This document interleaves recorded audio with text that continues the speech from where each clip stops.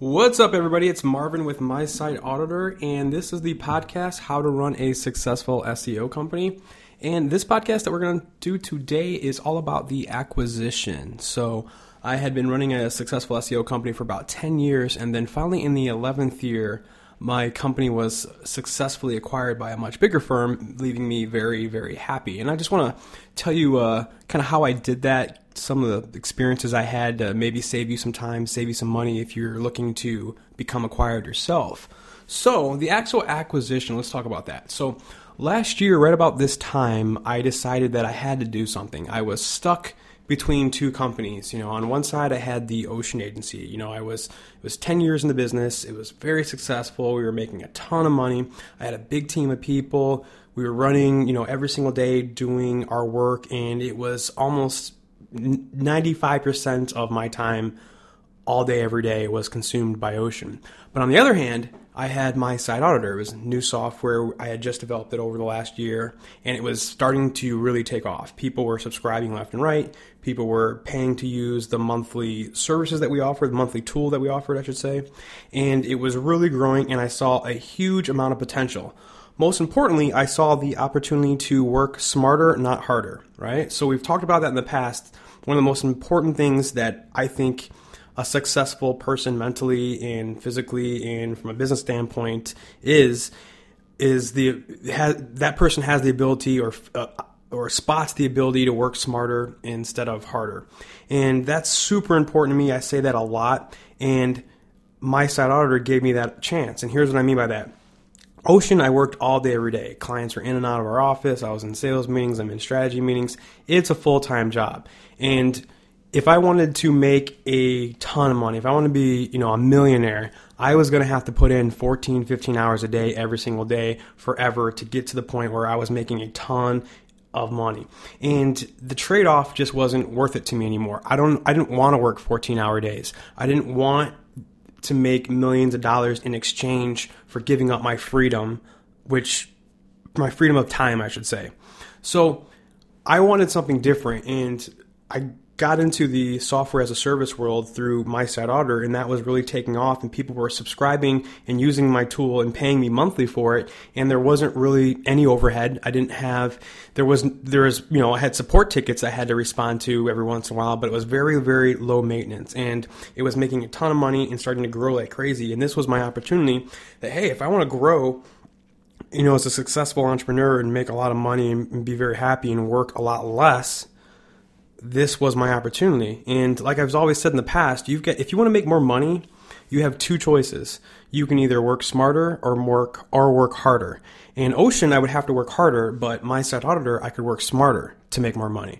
So about last year at this time, I decided I was going to reach out to a few local entrepreneurs and just ask, what should I do? I'm torn between these two companies, and I don't know how to make the transition. I don't know what to do. So literally, I just Googled top entrepreneurs in Chicago. Literally, that's what I did. And I came across this guy named John Morris. He is the CEO of Rise Interactive, a multi-million-dollar digital agency in Chicago. And he's also a professor, or he teaches entrepreneurship at Booth, the Chicago University. So I literally just found his email, emailed him, read a little bit about him, emailed him, and said, hey, John, can I have 5 minutes of your time? I have a dilemma. I'm an entrepreneur. I've got two companies. They're both successful. I don't know what to do. Within a few minutes, this guy emailed me back and said, sure, let's jump on a call. So we set up a call. I jumped on the call with him, and he heard me out. I told him my dilemma between my two companies, and he said, I know exactly what your problem is. I've seen it a million times before. I get it. What you need to do is just pick and choose. Pick and choose where you're going to put your time and where you're going to put your energy and where you're going to put your focus. And he's like, clearly you can't do both. You can't focus on Ocean all day, every day, and then come home at night and focus on My Site Auditor. You're going to be burnt out. You've got to pick and choose. Yeah, there's some entrepreneurs out there that can do both and focus, and they have a lot more energy. Most of them can't, and you can't do this. You need to pick and choose. If you want to be successful, you've got to pick one. And, I kind of thought to myself, all right, Ocean, I can make a lot of money, but I have to work hard. My Site Auditor, I can make a lot of money, but I get to work smart. So it was obvious to me, I choose My Site Auditor. And I kind of felt guilty about that because I've been running Ocean for 10 years. I had a team of people, clients, all that stuff. But I picked My Side Outer. He said, okay, great. You picked that. And he's like, I kind of knew that's what you're going to pick because of the way you speak about My Side Outer versus Ocean. You love Ocean, but it's kind of like something you have to let go and you got to move on to My Side Outer. So here's what you need to do. Ocean is in the digital marketing industry. You focus on these few services, mainly SEO, web design, conversion optimization, those things.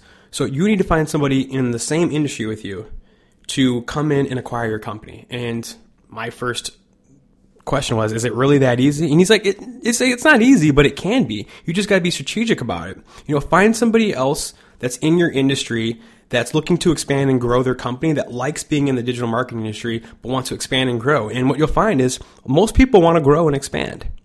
So he actually had a recommendation that I speak to a guy named Chris. Chris was the CEO of Logical Media Group here in Chicago, and all they did was PPC.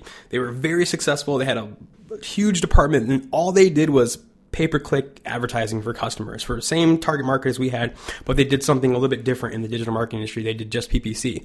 Well, John told me that Chris had mentioned to him that he wants to expand and grow into these different areas of digital marketing, mainly SEO, web design, conversion optimization. So he hooked us up and we jumped on a call together, Chris and I, and we started talking, and then we found ourselves at a local Starbucks speaking even further about it. And sure enough, Chris wanted to expand. Like most entrepreneurs, he wanted to expand and grow his company, and this looked like a really cool, interesting way to do it. Here I am providing very similar services under the same umbrella service of digital marketing, and services that complement his pay-per-click services. And I'm looking to do something else, and he's looking to expand his digital marketing agency. So it was kind of a perfect fit. He could absorb my company and just kind of add on our process, our services, our people, our team, our contracts, our history underneath his umbrella, and now all of a sudden he's doubled or tripled in size and he's offering all those services. So the reason why I'm telling you this is that I found a strategic buyer, I should say, that was in the same industry as me and wanted to expand. And what I think that you'll find is that most people in their industry, they want to grow and make more money. Now, digital marketing happened to be his passion. He wanted to grow that agency. I had lost that passion, and it doesn't mean there's anything wrong with what I was doing. I just wanted to do something different. It wasn't for me. It wasn't fitting my personality anymore. But it was perfect for what he was doing. So this was a huge, mutually beneficial opportunity for both of us. And we probably met, 10 times over the next year. I'd say probably actually more like 20 times over the next 8 months, I should say, until we got to the actual acquisition part. And again, the reason why I'm telling you this is because it's not overly complicated and impossible to find a buyer who wants to acquire your company. You just got to be strategic about it. Don't look for somebody who is not in your industry that just wants to, that wants to become a digital marketer or become something that you're doing that they've never done before. Look for somebody that's already in the industry that loves it and wants to expand. That's what I did, and it worked like a charm. The first person I reached out to, now that's luck, and it's not going to happen that quickly for everybody, but first person I reached out to, yeah, I want to expand. Yeah, I want to grow. Yeah, this is a great opportunity. I don't know how to do these other things, but you already do, and your team already exists, and your process is already in place, and you've already been successful. We'll absorb that, and we'll departmentalize everything. And now, under his company, you've got a PPC division, an SEO division, a web design division, a conversion optimization division, all those different things.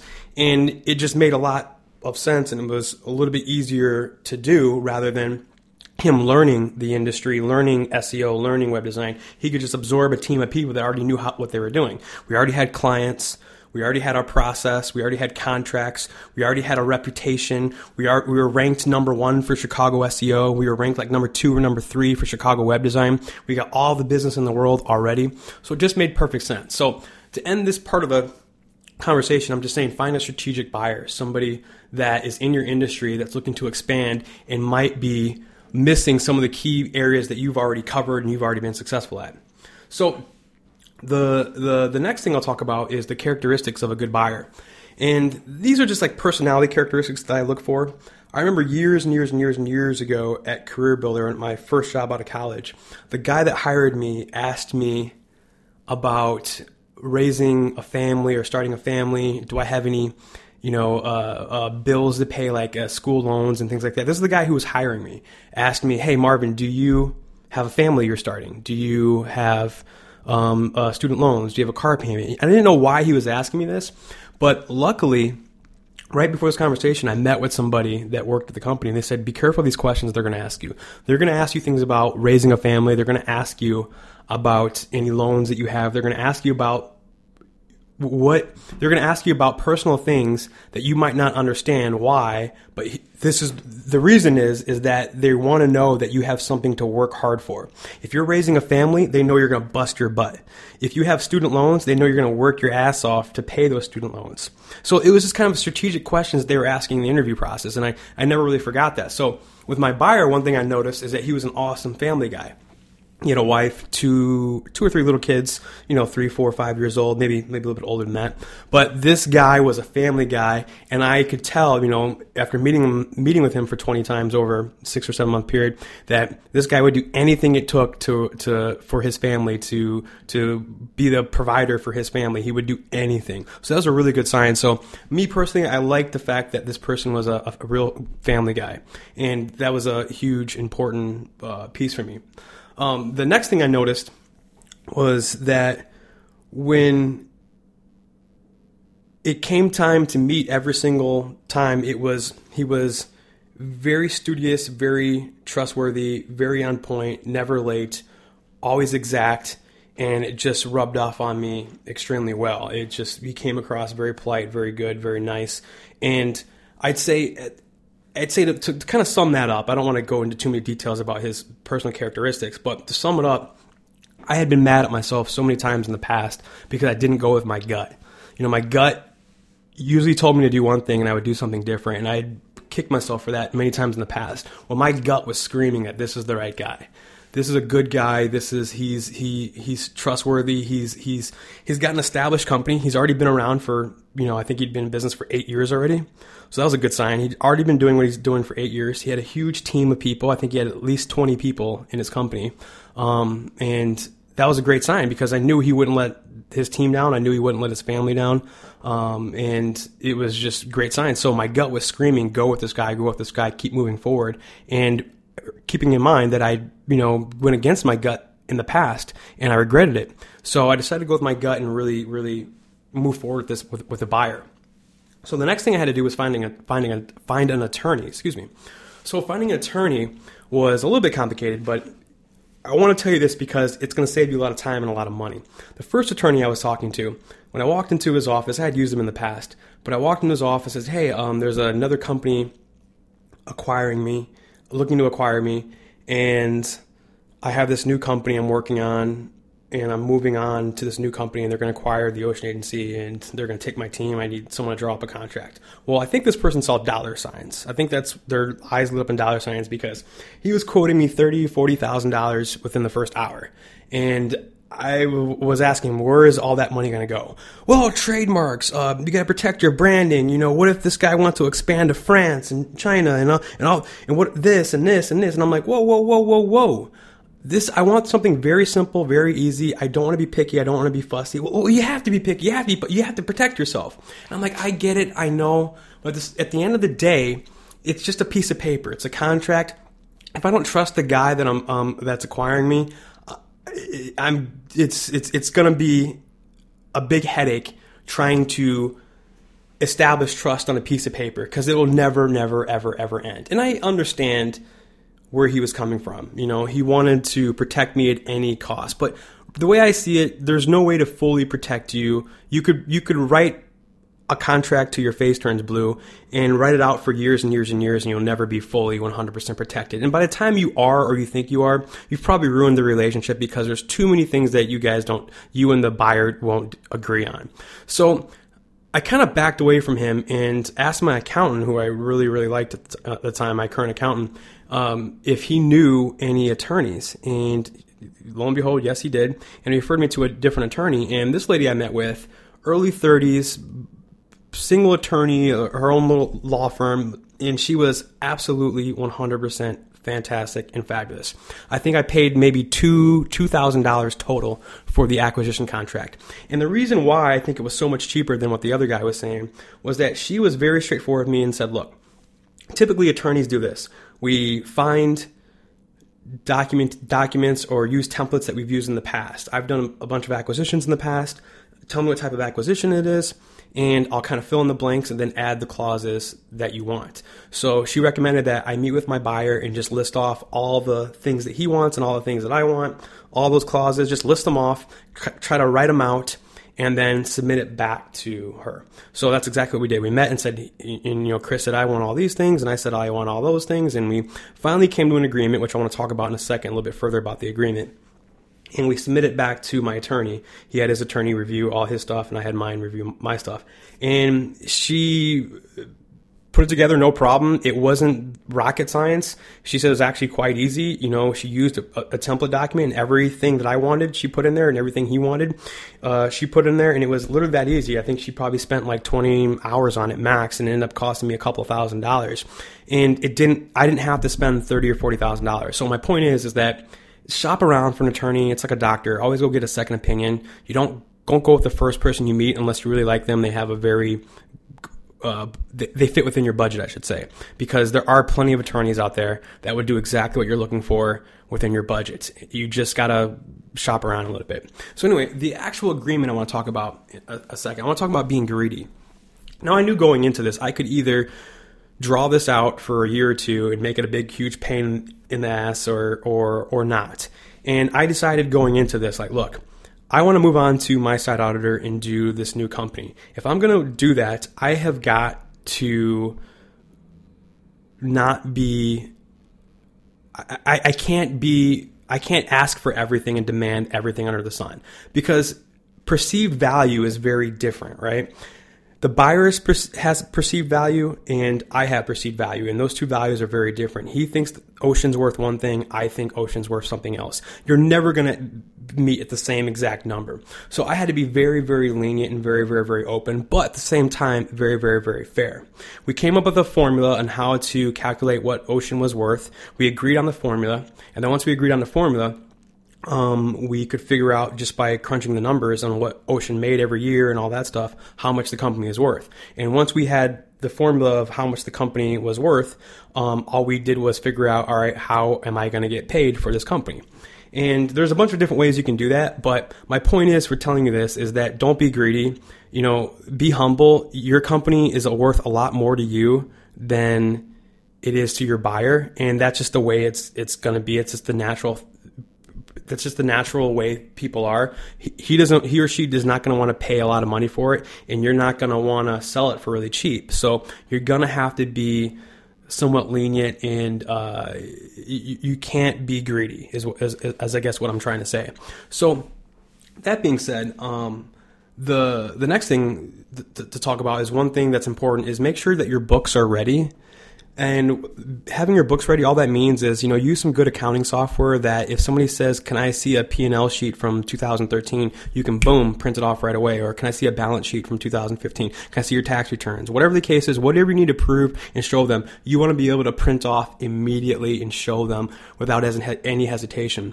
One thing that I noticed was that my books weren't the cleanest, and my buyer was hesitant at one point because I wasn't able to print off my P&L, my balance sheets within a split second. I had to go to my accountant, talk to him a while, organize some things, and then come back to him, which was kind of turned him off a little bit because I think he thought that, I should be able to print those things off within a split second, which is true. I should have been able to. And luckily, I wasn't too far behind on my books, and I was able to clean everything up real quick and make sure it was presentable and get him those documentations, but not before he kind of mentioned, I think you should be able to get this stuff a little bit quicker than you are. So my recommendation is make sure that your books are always balanced. Use good accounting software. Lessaccounting.com is fantastic.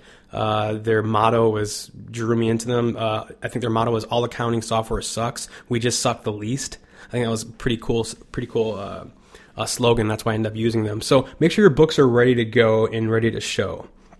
So the next thing I did is I offered transitional services, right? So I told him, and he knew, that the acquisition was not going to include me. I'm not looking for a boss. I wasn't looking to join a bigger company. I didn't want to be a department head of some bigger company. The acquisition didn't include me. So I had prepped all these things and got ready to make sure that the company could easily transition with the entire team over to his company. So our entire team was moving over to his offices.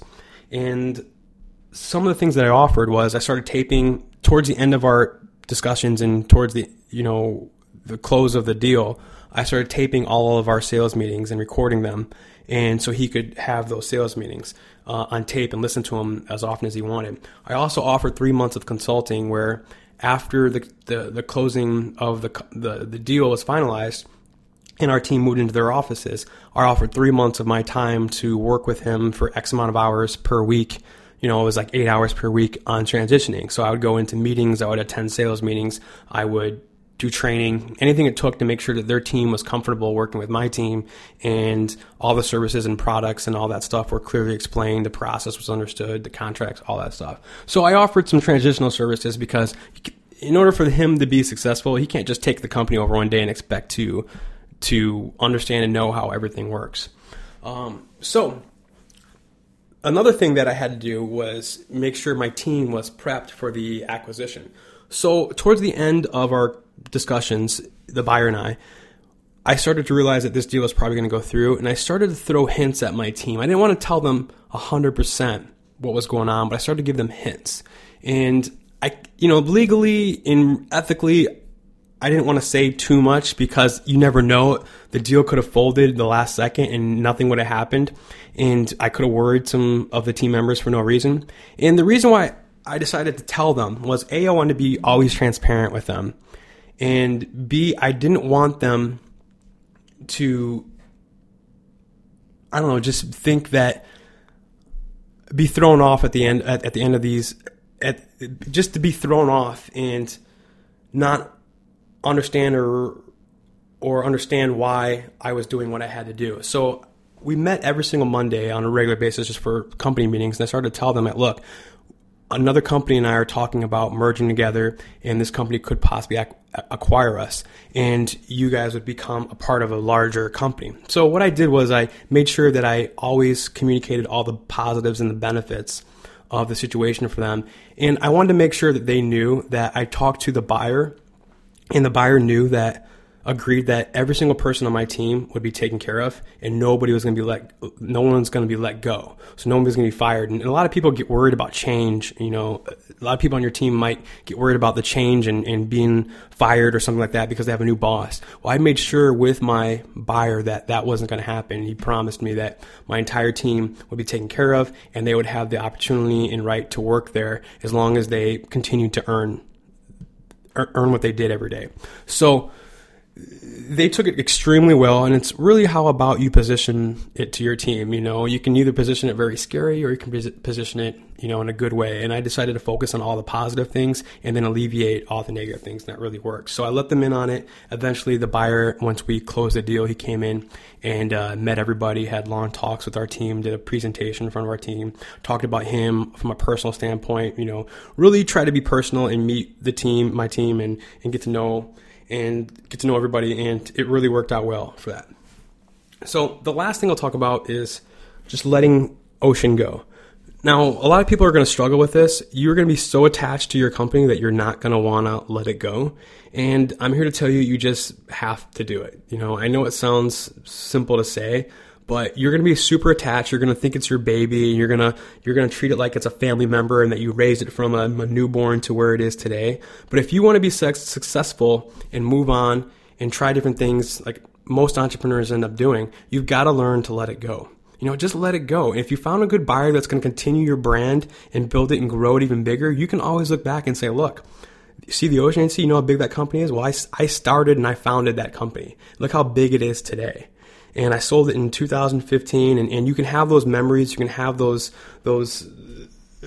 thoughts for the rest of your life, and you can share those experiences with different people, that you encounter over the years. But you have to learn to let it go, because if not, you're just going to hang on to it forever. And if you're not happy and you've lost your passion, but you're holding on to your company because it's your baby, that's a recipe for disaster. So I hope that makes sense. I wanted to tell you some of these experiences just to, again, save you time and save you money if you are ever going to be acquired or looking to be acquired. And make sure you research, different types of acquisitions. And, there's all different types of mergers or, APAs, which are asset purchase agreements. There's all different types of acquisitions. Look them up and do some research, do some homework. The one thing I can tell you, it's not rocket science. It really isn't. If you want to be acquired, just start researching it, look it up, and do what I did. Just pick up the phone or in this case, email. Just email some people and ask them and talk to them and ask other people for advice, because that's really what it's about, networking and getting to know people and talking to people.